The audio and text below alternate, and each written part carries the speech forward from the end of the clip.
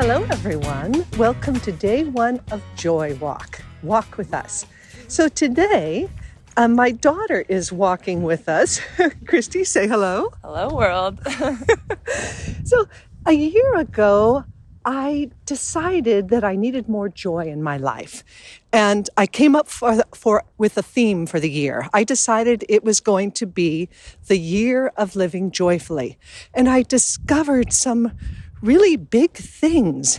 And with your permission, while we're out walking together for the next 10 to 15 minutes, I'd like to share some of those things with you. So let's start out first by talking about, you can hear me huffing and puffing a little bit as I'm going uphill, and I wish I could see what you're seeing.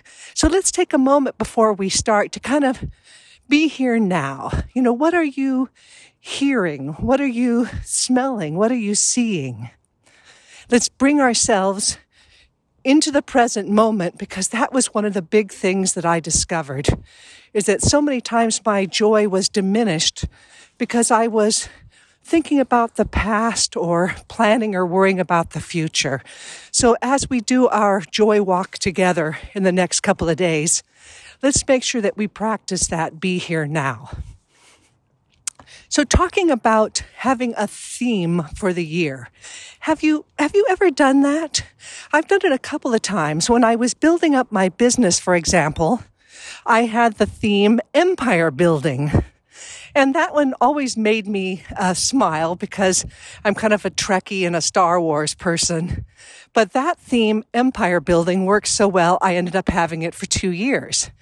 And then I had the theme bold, the year of living boldly. And that theme worked really well for me too. So well that I ended up doing it for 2 years. And last year, as I mentioned, my theme was joy. And the beauty of having a theme that you decide on in advance is it can really help you prioritize things and can help you with your decisions. So, for example, whenever I have a decision I have to make, big or small, I'll run it through the matrix of my theme. So if joy was my number one priority, what would I choose? What would I do? I've been thinking about what my theme for this next year is going to be. And at first I thought it might be self-trust, because I find I battle with insecurity.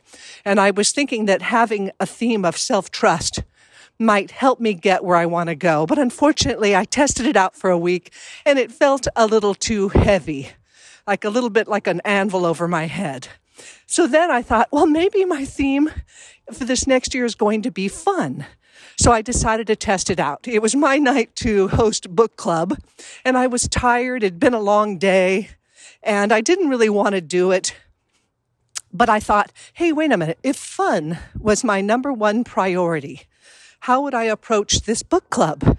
And it totally changed the way I saw the whole situation. And it changed the way that I acted.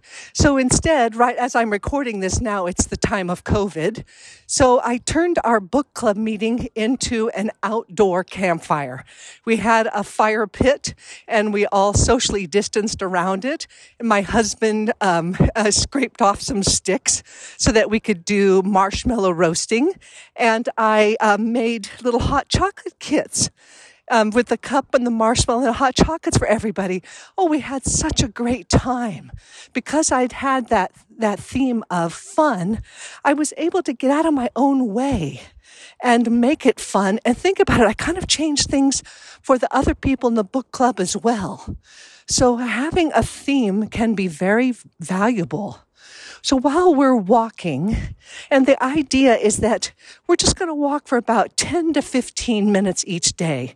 So your homework, if you will, while you finish off your walk today, is think about what would a good theme for you be?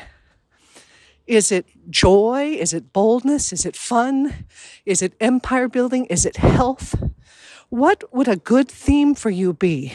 And that's the matrix that you run your decision making through. Oh, hey, can you hear what I'm walking past right here? Our neighbor, he decorates like crazy. He's an engineer.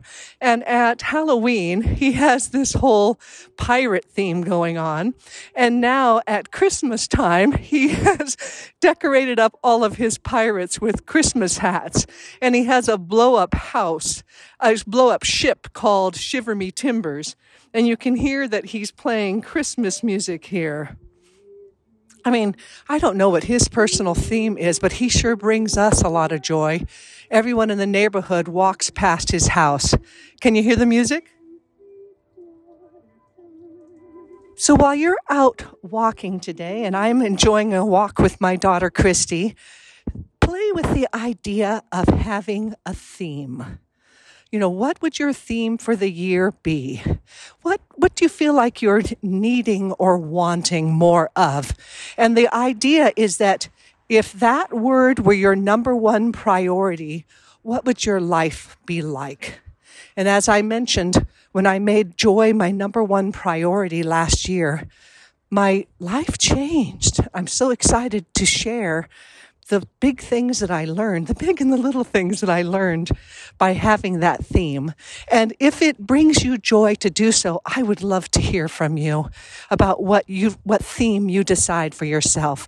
My email address is rebecca@journaling.com, REBECCA@journaling, JOURNALING.com.